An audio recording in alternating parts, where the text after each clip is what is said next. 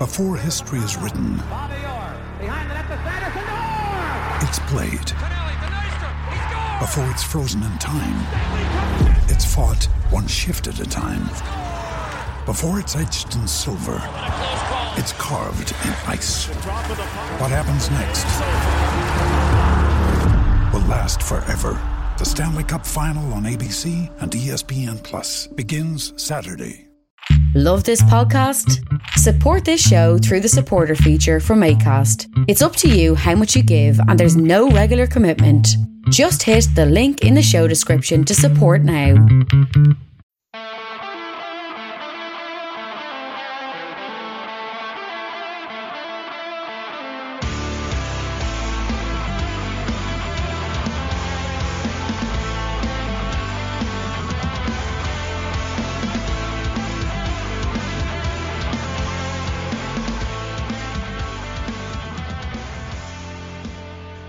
What's good, boys and girls? Two for the podcast on Monday, the 11th of April, brought to you by EPLindex.com and our presenting sponsor, Liberty Shield. Liberty Shield is a VPN provider. A virtual privacy network allows you to go online, change your location, access things you're geo-blocked from, while also keeping your data safe. If you go to libertyshield.com and use the code EPL25, you get 25% off at checkout, be it a hardware package or software package. The hardware package is a router, gets sent to you in the post, worldwide shipping. The software package is instant download to your devices, get using straight away. Liberty Shield is the #1 rated VPN provider on Trustpilot. Again, libertyshield.com, EPL25. We're also brought to you by Home of Hopcroft, a giftware and homeware company located in Scotland but shipping worldwide. Check out homeofhopcroft.co.uk. And finally, do check out the EPL Index and Anfield Index shops, which you can find on Etsy. Use the codes EPL10 or RED10 to get 10% off at checkout. Right, folks. Mental weekend in the Barclays Premier League. And as is to be expected, I got basically every prediction entirely wrong. Let's start Friday night. Newcastle 1, Wolves 0. A desperate game of football. Like watching paint dry. The only goal of the game is a Chris Wood penalty on 72 minutes. Wood himself was brought down by Jose Sa. He bought the penalty, but it is a penalty. He went seeking the contact. He got the contact. He went down. It is a penalty. There's no question about it. Wood stepped up and finished well from the spot. He had a goal previously ruled out for an offside in the build-up, though he did actually quite well to finish it while lying on the floor. Wolves' defence was not particularly good in this game. Thought Connor Cody in particular had a bit of a stinker. Massive miss in midfield when Ruben Neves is not there. Though, credit to Luke Cundle. I actually thought he had a good game. For a 19-year-old who's not used to playing at this level, I thought he did okay. I would have liked to have seen a little bit more from Trincao and Hwang in the Wolves attack, but it wasn't to be on the day. Big win for the Toon, just gets them back on track a little bit after a couple of shaky performances and results. They're 15th in the league. They are 2 points off the group of Southampton, Brentford and Aston Villa. 3 points off the top half, which, considering where they were not all that long ago, is a hell of an effort. Now, their goal difference is still tragic. Minus 20, 54 goals conceded. Most of that obviously came in the early part of the season. It is just funny to see. Moving on then into Saturday, and the worst game of football you will witness all season long. Everton 1, Manchester United 0. Like watching two JCBs crash into each other, break down, and then try and limp around for a little while. A little bit of limp home mode. Desperate. Absolutely desperate. Jordan Pickford, to his credit, made a couple of very good saves from Marcus Rashford early. A good save from Cristiano late. A little bit lucky with that one. I'm not sure he knew all about it. But he also made one good save from Paul Pogba. De Gea's best save came from a deflected shot. One of many shots that hit Slabhead on the day. The goal is a deflected shot. Anthony Gordon's strike hits Harry Maguire and beats David De Gea. Maguire's been criticised for it. Look, his performance was poor. He can do nothing about the goal. He is exactly where you would want him to be for that goal. It's just an unfortunate deflection. Simple as that. It's a huge win for Everton, though. Absolutely huge win for Everton. But David De Gea summed it up when he came out after the game and said their performance was a disgrace, because it was. It was an outright disgrace. Everton are terrible. And United went there and seemed to have no idea what to do with the ball. They had so much possession in the second half and had no idea what to do with it other than give it to Sancho and hope for the best. And there was times where he'd beat a man or beat two men, and then there'd be a third and a fourth, and no United player would come looking for the ball. They'd just stand at the back post waiting on a cross. Another disgraceful performance by Cristiano Ronaldo, not just in terms of his footballing performance, but his behaviour as well. Leathered the ball into the crowd at one point. Should have been booked for that. And then when he was leaving the ground or leaving the pitch to go to the dressing rooms after the game, he slapped the phone out of the hand of a child and broke the phone. He should be suspended for this. It's petulant. It's not at all in keeping with what we expect from players. I get you're frustrated. You can only really be frustrated with yourself, though. You're the one playing so poorly. He offered to bring the kid to Old Trafford for a game. I'm not sure why this Everton fan would want to go to Old Trafford. I'm also not sure how that goes about fixing the poor boy's phone. So, you know, something has to be done here. He should be fined at the very least, but I don't think a game suspension would do him any harm. Might take some of the ego off him. He was shocking, absolutely shocking. Also shocking, Watford, dreadful at home to a bad Leeds team, and they get absolutely run off their own pitch. 3-0 to Leeds. Watford did create a couple of chances in the game. Ismaila Sarr should have scored, but Leeds just ran away with this one. Rafinha made it 1 on 21 minutes, gave Ben Foster the eyes from outside the box, and then beat him in the opposite corner. Rodrigo capitalised on some calamity defending on 73 to make it 2. And then Jack Harrison on 85 with an absolute perler of a left-footed shot, arrowing into the far corner. Brilliant goal by Harrison. Leeds were very good value for their win, and they are now, I would say, safe for next season. 33 points. They are 9 clear of Burnley. Burnley do have 2 games in hand, but Burnley don't seem to want to stay up. Watford seemingly don't want to stay up. They're 11 points behind Leeds. I think Leeds will be fine. They should win one more between now and the end of the season. Credit to Jesse Marsh. He really has turned things around. He really has done an excellent job in a short period of time. New manager bounce, it may be, but look, it's what they needed. I was against the dismissal of Bielsa because I think what he'd done for the club, he deserved to see out the season, but who knows what the results would have been if he'd stayed. Who knows? Now, they got Calvin Phillips back as well. He came off the bench in this one, and that will be a massive, massive plus for them over the remainder of the season. For Watford, this was their week. This was their week. They had Leeds, then they had Brentford. That was 2 winnable home games that could have dragged them out of the bottom 3. Instead, they got walloped by Leeds. I expect them to get nothing against Brentford. City will wipe the floor with them, and then they play Burnley.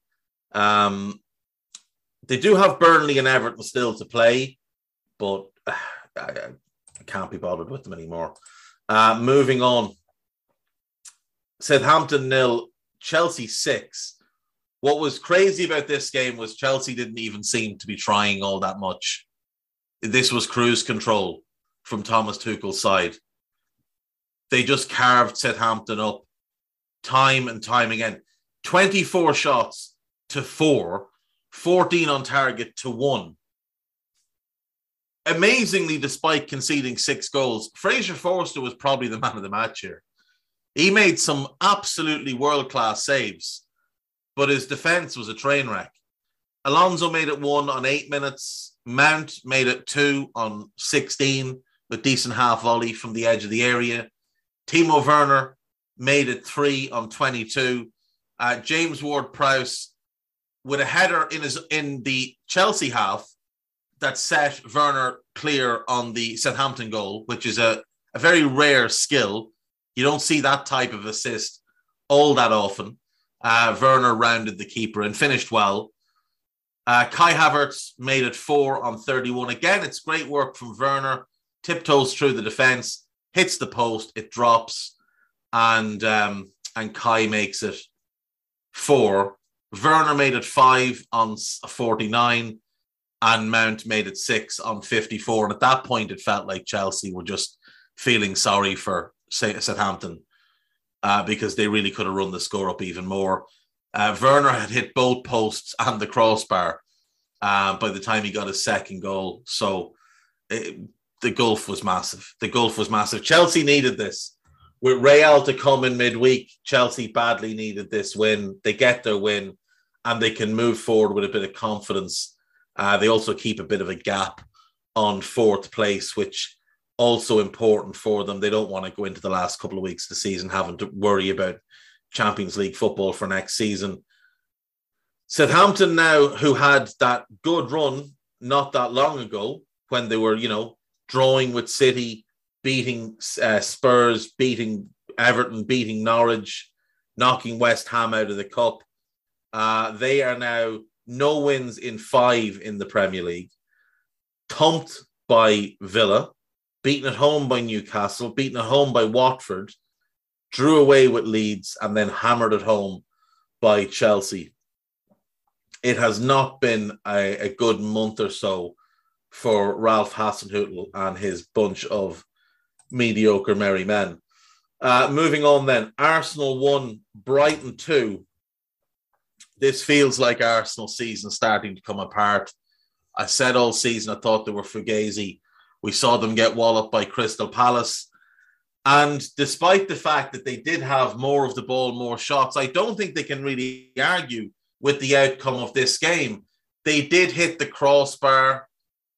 They did have a goal ruled out. Now, the goal that was ruled out is an interesting one. So, Trossard puts Brighton 1 up on 28 minutes. For some reason, Granit Xhaka was selected to play left back. And for some reason, on about 27 minutes and 50 seconds, he goes wandering towards the halfway line. Lewis Dunk has the ball in his own half and plays what's more a hopeful clearance than anything, just into the right-hand channel, where Enoch Mwepu, who's playing right wing-back out of position for Brighton, just happens to be. And Xhaka is miles out of position. So Mwepu picks the ball up, drives into the box, cuts it back.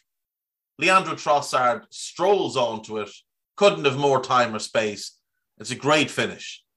It's abysmal defending from Arsenal.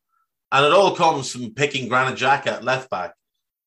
Arsenal had a goal ruled out just before half time. So it's a set piece. There's a lot of bodies in the box. On the second ball, it comes across. And Martinelli is basically standing under the crossbar and he heads it home. It took 5 minutes for the VAR to find the right angle.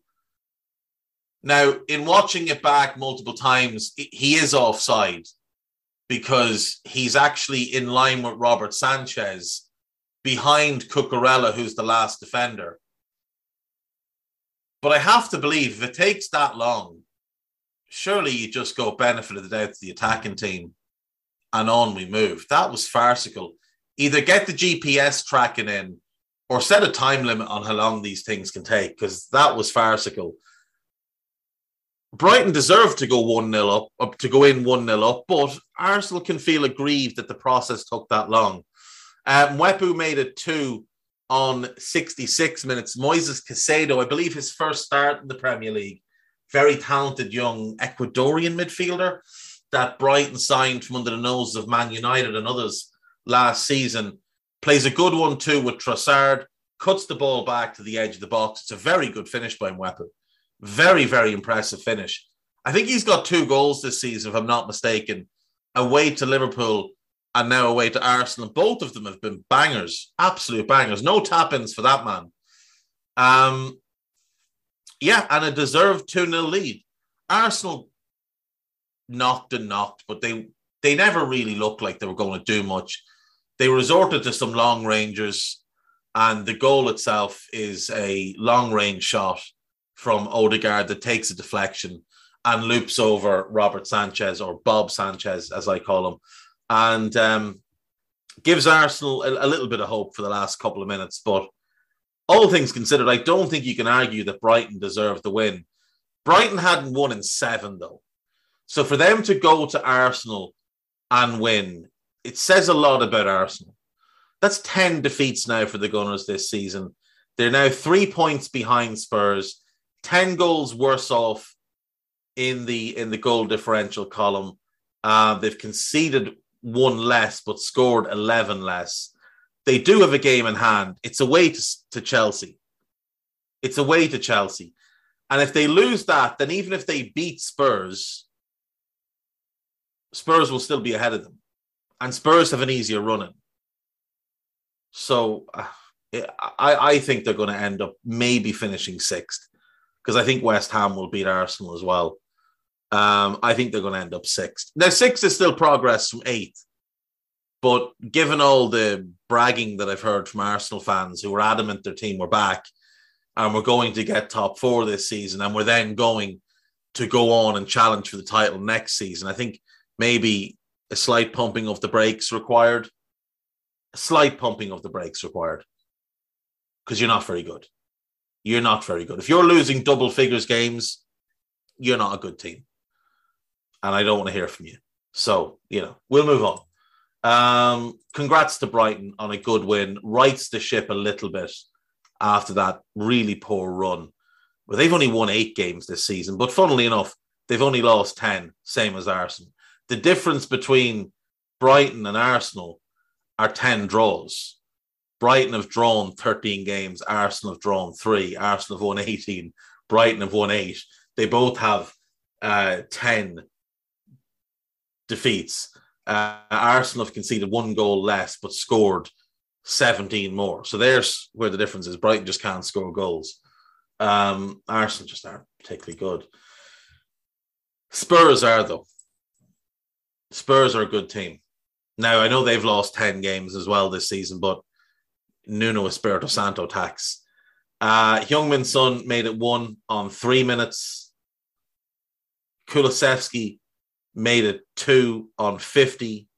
Son made it 3 on 77. Moment of pause. Harry Kane's assist here is brilliant. The ball is travelling towards Kane. He glances over his right shoulder to locate Son, and then turns and flicks the header over his left shoulder right into Kane's path. It's a brilliant assist. It's a brilliant goal. And Kane wrapped it up on 71. Son wrapped it up on 71 after a really good team move from back to front and a Kulusevski assist. Spurs look a bit scary at the minute. They really do. That front 3 is dynamite. Kulusevski, Kane and Son is dynamite. Emerson is starting to look like the player they thought they were buying. Bentancur has elevated the midfield massively. Højbjerg is playing well. Now, Doherty got injured and his season's over, but Reguilon is there. Reguilon's better than Doherty anyway, so he'll come in. Romero is playing out of his mind at the minute. Dyer and Davies will still give opponents chances. Like Danny Ings missed a sitter in this game because Eric Dyer was caught out of position. And things just kind of broke down from there. But this Spurs team look a little bit scary at the minute. And they do look like they should get top four. They do look like they should get top four. They're scoring goals. They're not conceding a bunch. They're controlling games in midfield. They just look like a real team. And Villa don't. That's 4 defeats in a row for Villa. Luckily enough, they're safe because their form at the minute is diabolical. Some of these performances are an atrocity, an absolute atrocity. If we look back over the last while for Villa, hammered by Spurs, lost to Wolves, lost at home to Arsenal, lost to West Ham. They beat a really bad Leeds team. They beat Southampton, who you just don't know what you're going to get. The Brighton win was excellent, but Brighton were in a desperate run at the time. Lost at home to Watford, lost away to Newcastle, drew 3-3 with Leeds, beat Everton, lost to Brentford. Like, Villa haven't actually been very good under Gerrard at all. I did see a stat today where Lampard has a higher winning percentage at Everton than Gerrard does at Villa, but it helps that Lampard has managed less games. It also helps that one of the wins is against Boreham Wood, and Gerrard hasn't had the comfort of a game against a non-league team. But they're not very good. And if I was a Villa fan, I'd be a little bit concerned about what they're going to look like next season. Those were Saturday's 6 games. On Sunday, the Kieran Dewsbury Hall show at the King Power. He made the first goal for Ademola Lookman, and he scored the second himself just before half-time with an absolute belter from the edge of the box. Wilf Zaha missed a penalty, was allowed to retake the penalty, missed the retake, and then headed home the rebound on 66. Leicester were good value for the win, but there was a bit of 15-minute spell in the second half where it looked like they might throw it away, which would have been very Leicester. Huge game for Leicester now coming up in midweek against PSV Eindhoven in the Europa Conference League. For Palace, I think they'll be a little bit disappointed with their first half performance, but all things considered, they're still top half in the league. They've got an FA Cup semi-final next weekend. That is going to be their focus. There is a blow in that Tyreek Mitchell had to go off injured, and he might now miss the FA Cup semi-final. Michael Olise also still not back, so question over whether he'll be ready to go. I don't know the answer to this question. Is Conor Gallagher allowed to play in that FA Cup semi-final? I really hope he is. I know he wouldn't be allowed to play in a league match. He's not. Oh, that sucks. Oh, that's dreadfully unfair. That's dreadfully unfair that he's not allowed to play. And it's a massive blow for Palace. Norwich 2, Burnley 0. As I said, Watford and Burnley don't want to stay in the division. This was awful from Burnley. Norwich weren't good. Burnley were just dreadful. Genuinely dreadful. Lees Malou put Norwich 1 up on 9 minutes. A shot that took at least 2, potentially even 3 deflections and beat Nick Pope. Burnley huffed and puffed a bit. Max Cornet missed a tap-in after a really good ball from Dwight McNeil. I have no idea why Dwight McNeil is not currently starting. Because if you've got Weghorst up front, you need your best crosser on the pitch, and their best crosser is Dwight McNeil. Aaron Lennon should not be starting Premier League games for you in 2022. In the year of our Lord, 2022, if Aaron Lennon is even in your matchday squad, you're not a Premier League club. It's as simple as that. Timu Pukki on 86 with the goal to wrap it up for Norwich. And it was clear from probably the 15th minute on, if there was going to be a second goal in the game, it would probably be from Norwich. Burnley were just desperate. Absolutely desperate. Dyche has gotten his tactics badly wrong in the last 2 games. He got away with it against Everton. He made an absolute mess of things at the weekend. They're 4 points behind Everton. There's 8 games left. So there's still the chance that they stay up. This is going to run and run. This is a mess. But I'd like to introduce a motion to have both of them relegated, and Watford and Norwich, and bring up 4 from the Championship, because none of these clubs deserve to be in the Premier League next season. Norwich just don't spend enough money to stay up. Like, I don't know if they're actually ambitious enough. They only really spend what they buy, which is fair enough. It's an admirable way to go about it, but I don't know that Norwich can sustain staying in the Premier League, because Delia Smith isn't wealthy enough to be a Premier League owner. Watford don't have a plan at all. Burnley's new owners seem to have tied Sean Dyche's hands behind his back. And Everton have broken all the financial fair play rules for the sake of this. And if it wasn't for the fact that Burnley and Watford are so inept, Everton would be in the bottom 3. Everton deserve to be in the bottom 3. In a normal season, Everton would be in the bottom 3. But this season is bizarre.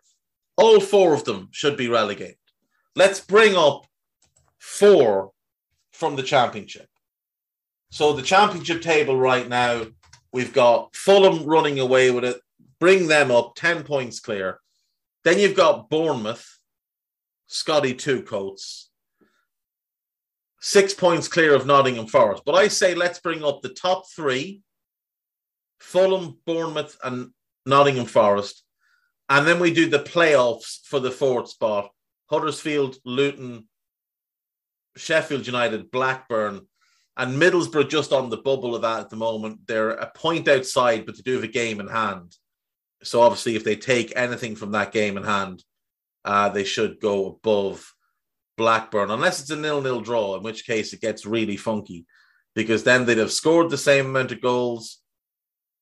I think it goes to matches won then, doesn't it? Am I right in that? I think I could be right in that, in which case they'd go up. But either way, they're a point behind Blackburn with exactly the same number of goals scored, goals conceded, and obviously then goal difference.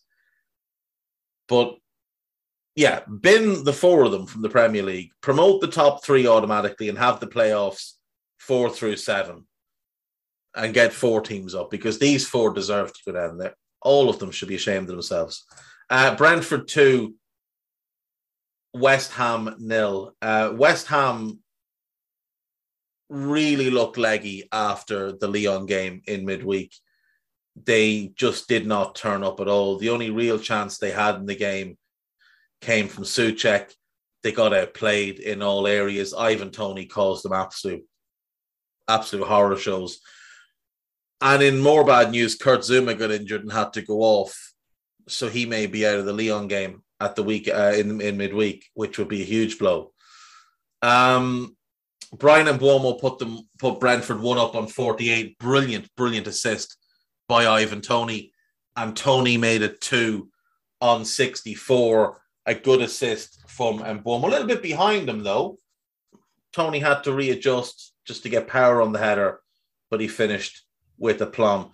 Ivan Toney has 14 goals and 5 assists this season, 12 and 4 in the Premier League. Go back and look at big chances created or chances created by Ivan Toney this season. The guy should have easily 10 assists. And Mbeumo's missed at least 5, like gilt-edged opportunities from Ivan Toney setups. Toney's starting to really show what he can do in the division, and it's great to see. He had a bit of a lull there through the middle of the season, but he's really starting to pick things up over the last, say, 2 months. By middle of the season, I mean middle of what we've seen so far. So like November, December, and a little bit of January, but he's really, really kicked things on again. And his best performance is still that absolute walloping he gave Joel Matip when Liverpool went there earlier in the season. He just battered Joel Matip all over the place. This is a bad defeat for West Ham. This was an opportunity for them to catch Arsenal and, in fact, go above Arsenal, and they failed to do so. But they are helped by the fact that United and Wolves both lost as well, so they don't lose any ground in the chase for top four. And finally then, Manchester City 2. Actually, I should say Brentford, you can bank on them being in the Premier League next season. 4 wins out of 5, right when they needed it. Right when they needed it, 4 wins out of 5. 36 points now, same as Southampton, but a better goal difference, same as Villa. Brentford will be playing Premier League football in 22-23. So congrats to them for that. Manchester City 2, Liverpool 2. Kevin De Bruyne put City 1 up on 5 minutes. Jordan Henderson fast asleep, out of position. Back turned to the free kick, moaning at the referee. Doesn't try and get back in position. Doesn't try and block the free kick. Just moans at the referee. Ball's played to De Bruyne. Fabinho, who's further from De Bruyne than Henderson, has to get across. De Bruyne beats him and scores. Deflection on the shot, but a good goal. Diogo Jota equalises on 13 minutes. Thiago's pass opens things up. Trent puts the ball across, comes back to Andy Robertson. Robbo puts the ball back into the box. Trent makes the back post run, slots it back for Jota, and 1-1 it is. City were the better team and really did look a level above Liverpool for the next 25 minutes or so.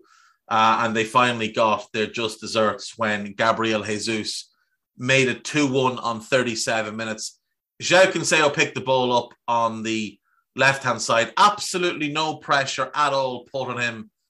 Players just standing watching him, just having a look. And he clipped the ball to the back post. Jesus made a run. I don't know if Trent Alexander-Arnold saw him. I don't know what happened, but he ran blindside Trent. Trent played him offside to his credit, but Joel Matip played him onside, and he finished well past Alisson Becker to make it 2-1. And you couldn't deny that City were the better team first half and deserved their lead. But Liverpool made it 2-2 in the 46th minute. Straight out of the break, Liverpool looked a better team. And Salah's pass opened up the defence. Mane finished. Great goal. And Liverpool were back in it. Liverpool then could have gone 3-2 up. Diogo Jota missed a great opportunity. And from there, they went flat again, and City were the better team. It wasn't helped by the fact that Liverpool were playing with 10 men until Jordan Henderson was taken off. The guy was just awful. Now, Fabinho was poor, but Fabinho being poor is a great player having a poor game. Andy Robertson being poor is a very good player having a poor game. Jordan Henderson being poor is just what Jordan Henderson is these days. Simple as that. City could have won the game late on. Riyad Mahrez hit the post from a free kick and then had a good opportunity when he got through against Van Dijk, tried to stand him up, tried to cut inside, tried to chip the goalkeeper. It takes the slightest deflection off Joel Matip. It may have been going over anyway, but the Matip deflection took it well over. Should point out City had a goal disallowed in that second half. Raheem Sterling marginally offside. When I saw it, I thought, oh, he's miles offside. Then I realised it was Jesus' run that I'd seen run offside. And I saw the still image and I was convinced Sterling was onside until I saw the proper angle.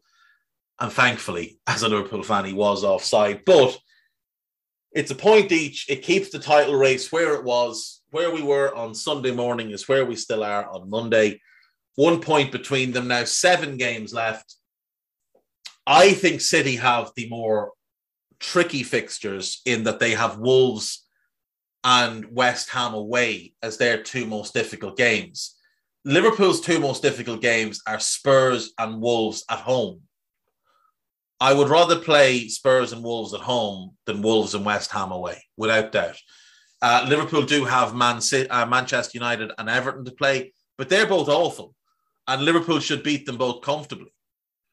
So there's no excuse there if Liverpool don't beat them. If Liverpool don't beat those 2 teams at home, they don't deserve to be league champions. As simple as that. If you can't beat the worst Man United team since the 80s at home And this is the worst Man United team since the 80s. This is a team that's worse than what they were under Ollie, under Jose, under Van Gaal. This is worse than under Moyes. Because under Moyes, it was kind of understandable. They hadn't really spent anything post-Ferguson. They brought in Fellaini and then Mata in the January. But you knew the squad needed a massive overhaul. This squad has had £1 billion spent on it. This is the worst team post-Ferguson. So you've got to go back to the very early years of Ferguson, the squad Ferguson inherited, to find one as bad. And even, to be fair, the team he inherited was better than this. Like, you go back and look at the 1985 FA Cup final, the year before Ferguson takes over. That United team has Norman Whiteside, age 20, a truly special player. It has Paul McGrath, age 26, one of the greatest centre-backs of all time. It is Kevin Moran, age 29, a quality central defender. It has Brian Robson, age 28, in his peak, in his pomp, one of the great midfielders English football has ever seen. It has Gordon Strachan, 28, in his prime, an outstanding footballer. It has Mark Hughes.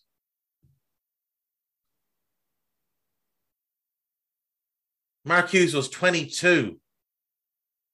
A tremendous footballer. And he got sold the next year to Barcelona and then obviously came back. But Mark Hughes was an excellent player at that point.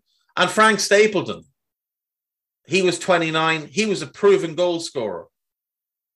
He'd been at Arsenal for years. He'd gone to United. He would go on, obviously, play for a bunch of clubs after that. Ajax, Anderlecht, Derby County, Le Havre, Blackburn, Aldershot. Became a bit of a journeyman as he, went into his 30s. But he was a good player. Frank Stapleton was a good player. And Jesper Olsen, who was 24 rather, one of the most exciting young wingers in the world. That United team was good. That United team made sense. With doff of the cap to goalkeeper Gary Bailey, who I don't know much about, but played for United for a long time. John Gidman, the right back, he was moved out the following year to Manchester City. And Arthur Alderson, who was at United for 14 years, made 379 league appearances, likely somewhere in the region, 485 appearances for Manchester United across 14 years. He won 3 FA Cups. You don't do that if you're a bad player, so credit to him. That's a good United team. That's a better team than they have now. That's a better team they have now. You've got to go back before that. So before Ron Atkinson, to find a worse United team. If Liverpool can't beat them, they don't deserve to win the league. If they can't beat this Everton team, who are tragically poor, they don't deserve to win the Premier League. City will be more disappointed with the result because they should have won. They were comfortably the better team on the day. But they'll also be happy to just get out of the weekend, top of the league, and know that now the title is fully in their hands. It doesn't matter what Liverpool do. All they need to do is win their games. If they win all 7, they're league champions. Before yesterday, if Liverpool won their 8 games, it would include a defeat of City, and Liverpool will be league champions. So it is what it is. And Micah Richards, no, it's not harsh to the fellow who was offside, was ruled offside. It's just not harsh. That's just the rules of the game. So as we stand, we have still an ongoing title race. Manchester City and Liverpool, 1 point between them, 7 games left. Chelsea should finish 3rd. That shouldn't be an issue. We still have, I think, a 5-team race for 4th. Now, I know it's a bit much to put Wolves in this, but if I'm putting West Ham and United into it, Wolves are only 2 points behind them. So That's still exciting. Spurs have 7 left. So do United. West Ham and Wolves have 6 games left. Arsenal have 8 games left. That game in hand is the game against Chelsea. The top 8 is going to be the top 8. No one's breaking into that. Although Leicester could. They've got 3 games in hand. They're 9 points behind Wolves. But does anyone trust? Now, one of them is against Everton, so they should win that. But does anyone trust Leicester to win 3 games in a row, games in hand? No, I don't think so. Leicester still have 9 games left because Brendan Rodgers was pretending they had no players at one point in the season because they were losing to everybody. Except Liverpool. They beat Liverpool with no players. Leicester, Palace, Brighton. I would say it's those 3 most likely to finish in the 9th and 10th spots. Villa and Brentford are there as well. They're only a point behind Palace and Brighton, but I just don't trust Villa. 17 defeats this season. 17 defeats this season. There's only 3 teams have lost more games this year than Aston Villa. Watford, 21. Norwich, 20. And Everton, 18. Even Burnley only lost 14. Newcastle were terrible for longer than you. They've only lost 13. That is pathetic. So I don't trust them to get top half. Palace, Brighton and Villa all have 7 games left. Brentford have 6 games left. Southampton have 7 left. Newcastle have 7 left.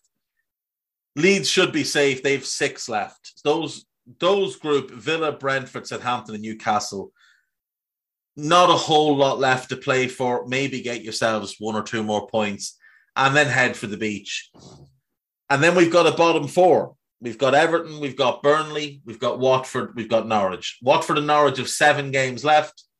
Burnley and Everton have 8 games left. There are 7 points between Norwich and Everton, but Norwich's goal difference is so disgusting that they're as good as down, in my view. Minus 43. Minus 43. They don't even have the worst defensive record in the league. That's Leeds with 68 goals conceded. Norwich have conceded 63. Then it's Watford with 60. Then Newcastle with 54. And then Southampton and Everton with 52 goals conceded each. If you're conceding over 50 goals in the Premier League, there's something badly wrong. I think it's going to come down to Everton or Burnley, but Watford will probably win a game they shouldn't win. They'll probably beat City or something and throw themselves back into the mix, and then we'll all have to rethink. But look, great win for Norwich at the weekend. Terrible defeat for Burnley. Bad defeat for Watford, especially the scoreline. But it's still all to play for at the top, 4 top 4 and the bottom 4. Take a break, back in 2.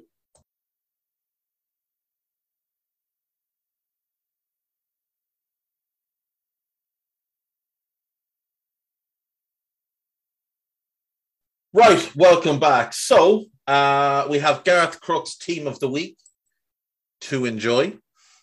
He's gone for Jordan Pickford in goal. I actually can't disagree with it. He did make some very, very good saves, so fair play.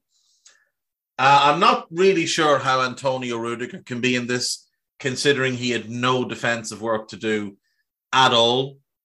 Van Dijk, Gibson, again, I'm not really sure on that one. Didn't have a ton to do. And then he's just gone with what he does. So the lads that scored get in the team. Mwepu with a goal and an assist, so fair play. Mount had 2 goals and maybe 2 assists. Dewsbury Hall, goal and assist. Kulusevski, goal and assist. Son, hat-trick has to be, and he was unbelievable, to be fair. Mane is questionable. He had a good second half. He didn't play well the first half. And Timo Werner deserves to be in. Mane, I would question there as to whether or not he should be in this collective team for the weekend. I think you could make a strong case that Ivan Toney is more deserving of that spot. But, it is Gareth Crooks. He doesn't really watch football. He watches Spurs and he watches Match of the Day. Rudiger's mad to me. They had no defending to do at all. And Ben Gibson, look, it could have been worse. He could have tried to put Grant Hanley in there. But we'll give that team a B+. A B+ for Gareth this week, which is an improvement on the dross he normally puts forth. Some mad games over the weekend around Europe. So let's start with La Liga. Just going to jump around Europe for a bit because we've got a bit of time to fill here. Sevilla beat Granada 4-2. Real Betis beat Cadiz 2-1. Real Madrid beat Getafe 2-0. Barcelona beat Levante 3-2. Levante had 3 penalties, scored 2 of them, missed 1, had a much higher XG and created a bunch of chances in the game against Barcelona, but still managed to blow it. Still managed to throw it away. Very disappointing stuff. Table right now in Spain looks like the following. Real Madrid top, Barcelona second, Sevilla third. They're level on points, but Barca have a game in hand. Atletico Madrid now fourth. They lost at the weekend.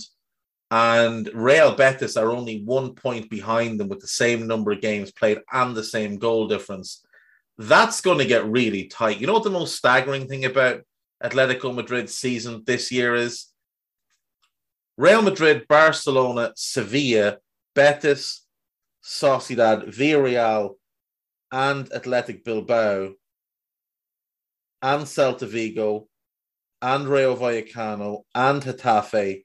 That's 10 teams with a better defensive record this season in La Liga than Atletico Madrid. They've got the worst defensive record out of the top 8. And then the teams 12, 13, and 14 have all conceded less. They've got the 11th best defensive record in the league. This is a team that was built on being defensive. This is a team, remember, that are roundly disparaged for being uber defensive. The 11th best defensive record in La Liga. In Serie A, AC Milan are top, but they've drawn back-to-back games and allowed Inter to close the gap on them. And now Inter are 2 points behind with a game in hand. Napoli missed their chance to go top by losing at the weekend. Napoli lost 3-2 to Fiorentina. Inter beat Verona 2-0. Milan drew 0-0 with Torino. Juventus beat Cagliari 2-1. So Juve are fourth in the league. All teams have 2 games left in the top 4 except for Inter. They have 6 games left in that top 4 except for Inter, who have 7. Inter look good value to reclaim the title if they win that game in hand. Milan should have this put to bed. They've drawn too many games. They've drawn too many bad games. They should be beating Torino. Torino aren't very good. Torino are 11th in the league.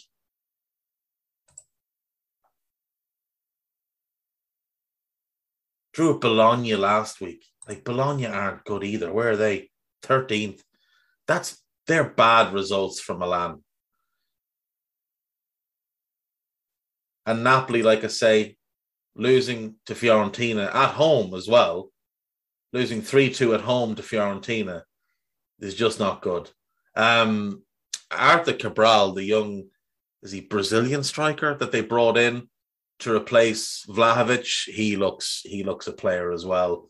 Osimhen did score a great goal in that game. If you haven't seen that goal, you'll probably find it on YouTube. In the Bundesliga, where we only have 34 games left, 34 games in the season, everybody has 5 games left. Bayern Munich are 9 points clear. Bayern are going to win the title. Dortmund will be second. There's then an 8-point gap to Leverkusen and a 1-point gap to Leipzig. Leverkusen and Leipzig will likely fill out the Champions League spots with Freiburg finishing 5th. Leverkusen, if they can keep everyone fit, will be a lot of fun next season. Their season was hampered massively by the Patrick Schick injury, and obviously now they've lost Florian Wirtz as well for 8 months, 9 months, however long it's going to take. But to lose Schick, who was in the best form of his career, he is back now. He came back at the weekend and started, but he was in unbelievable form before he got hurt, and that really hurt them. But Gerardo Seoane has done a great job there in his first season, and he'll be hoping that next season he can put together a title challenger. They've got a lot of good young players there. Tapsoba, Hincapié, the left back, Kusonu, the centre back they got in from, I think, Club Brugge, Jeremy Frimpong. I'm not sold on the goalkeeper. I think a new goalkeeper there. But Palacios and Wirtz in midfield could do another one there, a more natural ball winner type. But when you've got the likes of Moussa Diaby on one wing, Patrick Schick up front, and then you can go Bellarabi, you can go Sadar Usman, you can go whatever way you want, really. With that other wide spot, Paulinho's a very good option. Can't think, is it Amin Adli? Amin Adli they signed as well in the summer. He's super talented. They've got Demirbay there, another good player. So they've got a lot of talent. It's just a matter of plugging the gaps. New goalkeeper.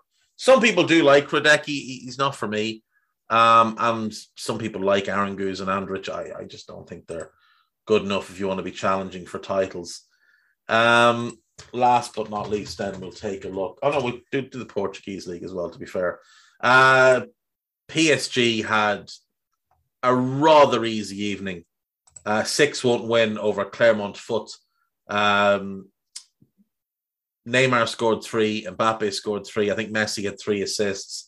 I saw someone say, I wouldn't get too excited. Most people think Clermont Foot is some sort of ailment. But yeah, I mean, look, they're gonna run away with the league. They are 12 points clear with 7 games left. Marseille are second, Rennes third.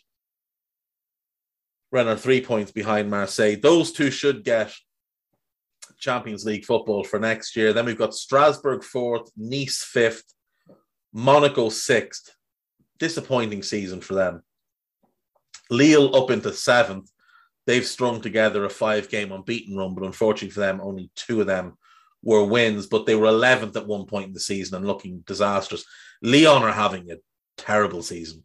They're 10th. Their only hope of Champions League football next season is to win the Europa League, which they could do. But it's going to be difficult. They'll have to get through West Ham in the second leg, then potentially Barca, and then potentially Leipzig or Atalanta in the final. So none of that's going to be easy. In Portugal, we have Porto, top of the league. Again, there are only 34 games in their season, so only 5 left. They're 6 points clear of Sporting. They're unbeaten, which is a great achievement.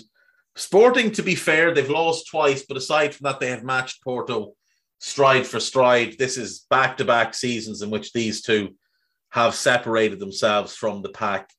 Benfica third again, because that's where they're going to finish until they get their act together.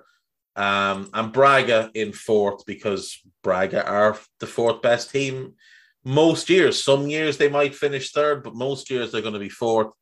And then there'll be a gap to everybody else. But yeah, credit to Porto. They can go unbeaten. That's a hell of an achievement. Anytime you can go unbeaten in the league season, it's a hell of an achievement. We might as well drop in on our friends from the north, the lads in Scotland, where we find Celtic 6 points clear at the top of the table. A rampant Celtic at the weekend. 7-0 winners over St. Johnstone. 7-0. Some incredible football played. Rangers beat St. Mirren 4-0. I'm just going to mark that down as a lucky victory. Hearts beat Hibs 3-1 in the Edinburgh Derby. That was a decent game of football, to be fair. Disappointed in Hibs on the day.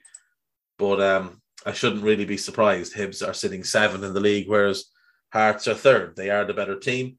And it shouldn't be a surprise they won the game. But yeah, Celtic 6 points clear.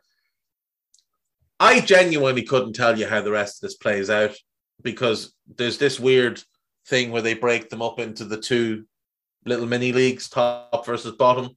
I think that's from now. Is it from now? Maybe there's one more game as it stands and then it breaks up. But either way, Celtic should win the league from here. If they don't, it'll be a collapse. They deserve to win the title at this point. They have been the better team across the season.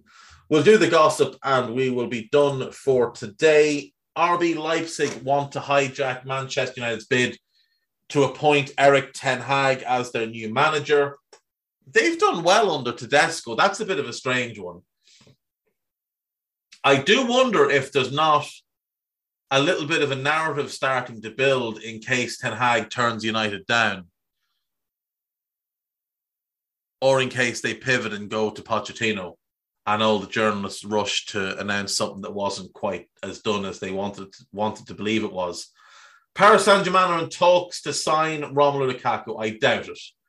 Manchester United and Arsenal have joined the race to sign Darwin Núñez after sending scouts to watch him at the weekend, where I believe, I haven't seen the game yet, but I believe, did Darwin score a hat-trick?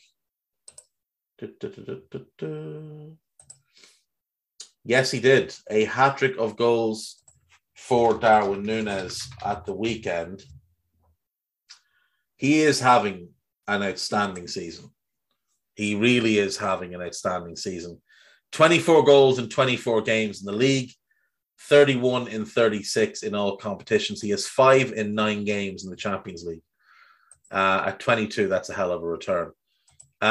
He's not going to join a Europa League team, I don't believe, or a Conference League team, as could be the case with Manchester United. So I don't think he ends up going to either of those clubs. But others have been credited with interest as well.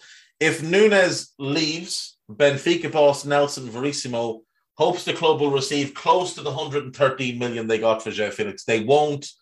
It'll be somewhere in the 60 million range. Erling Haaland has dismissed interest for Manchester United because he does not believe they can fulfill his ambitions. Haaland has not decided between Man City and Real Madrid, but it is unlikely he will move to Barcelona. Roma, AC Milan, and Juventus have... No, they haven't. Jesse Lingard's agent wants people to think that Juventus and AC Milan want Jesse Lingard. Roma, I could understand because he worked under Mourinho, but he'll end up at West Ham or Newcastle. Borussia Dortmund are favourites to sign Eden Hazard. No, they're not. That's a lie made up in the fact that his brother plays there. Roma are interested in Douglas Luiz. He's a good player. He is a good player. Manchester United are planning on overhauling their midfield this season. Should have been done years ago. So somebody pointed out in 2000, I think it was 2018-19 maybe, United lost to Everton. Manchester United 18-19. United lost to Everton. I believe they lost 4-0. And Ollie came out after the game and said that some of those players wouldn't be there next season. Yeah. So it was the 21st of April, 2019. It's almost 3 years ago. Ollie came out after the game. He was only just after taking over as caretaker. I think he'd been appointed permanent manager like a month before. And he said, what was he saying? He said, some of these players won't be here next season. I saw someone point out at the weekend, 9 of them are still at the club. 9 of those who started are still at the club. And 6 of them started on Wednesday. Or on Saturday, rather. Everton FC 4-0 Manchester United. What was that United team on the day? So, De Gea, still there. Lindelof, still there. Smalling's gone. Phil Jones is still there. Dalot is still there. Pogba, Matic and Fred. Rashford, Lukaku's gone. Martial, they still own. He's on loan. So, yeah, like Smalling and Lukaku have been sold. Martial loaned, and all the rest are still there. On the bench, you had Alexis. He's gone. Juan Mata's still there. Lingard's still there. Pereira's on loan. Young and Romero gone, and McTominay's still there. They all that money, and the squad is still that same trash. Anyway, I got caught up with that. Let's move on. Tottenham's chances of signing Josko Gvardiol are extremely unlikely, according to RB Live, which I can only assume is something connected to Red Bull. Chelsea have approached Arsenal's English Academy forward Keon Edwards over a potential summer transfer. He's meant to be sensationally talented. Arsenal keep producing these young forwards and not getting their contract situation sorted. A number of Premier League and European clubs are expected to make a summer move for Levi Colwill of Chelsea, who is impressed on loan. A permanent mover, if they sell him, that's the height of stupidity. He is special, that kid. Spain forward Marco Asensio is expected to leave Real Madrid this summer. Yeah, he's never been the same since the knee injury. He just hasn't. Kylian Mbappe is expected now to remain at Paris Saint-Germain, according to the Sunday Mirror.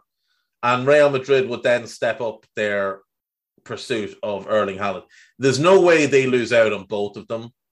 Both Haaland and Aurelien Tchouameni both want to sign for Real Madrid. It's from AS. It's a Madrid fanzine, so there's nothing to be taken from that. Tottenham manager Antonio Conte wants to sign a number 10 in the summer to allow Harry Kane to focus on playing more as a striker. This is from the Mail on Sunday. This is nonsense. He doesn't play with a number 10, so it seems very unlikely. Tottenham and Arsenal are set to go head-to-head to sign James Maddison. Again, to play where?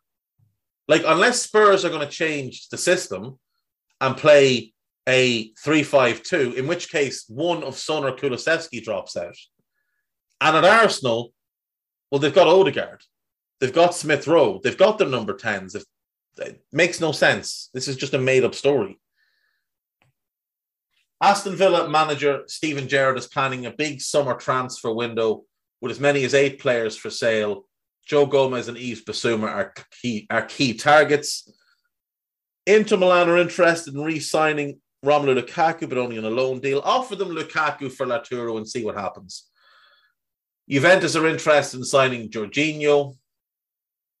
Manchester United hopes of signing Yuri Tielemans have received a boost with potential rivals Liverpool and West Ham no longer interested. He wasn't going to go to West Ham anyway. But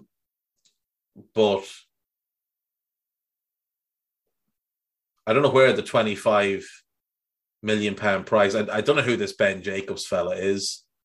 He writes for CBS, but he's a Leicester fan. I don't know where he gets 25 million from. Maybe he's been told that by a club source. I'd imagine Tielemans goes for more than that. I reckon he might end up at Arsenal, to be honest. United are set to lose out on millions if they fail to qualify for the Champions League because of a clause in their club sponsorship. So most of their sponsorship deals are set up that if they miss 2 years of Champions League back to back, they don't get the full amount. Now, whether or not it's 3 years or what, I don't know, but they've qualified the last couple of years, so they should be fine. They've got loads of money anyway, so they'll be all right. Eric Ten Hag is lining up Robin van Persie as his assistant. These stories are just mad. Rangers have no plans to extend Amad Diallo's loan deal or try to negotiate a permanent deal. Why would United allow that? Liverpool are in the race to sign Gleison Bremer. No, they're not. Antonio Conte will hold a meeting with Carlos Tevez. No, he won't. As a possible deal for... He's 38. Garbage. Spurs will demand 21 million for Emerson Royale this summer. I don't think he'll get sold. Chelsea will listen to offers for Levi Colwill. There have to be loan offers. Genuinely. Derby's prospective new owner wants Wayne Rooney to remain in charge. Well, give the man a contract. Get him signed up for the long term. Then he'll stay. Right, that'll do me. I'll only start shouting. Otherwise, these are stupid. I'll see you tomorrow. Bye-bye.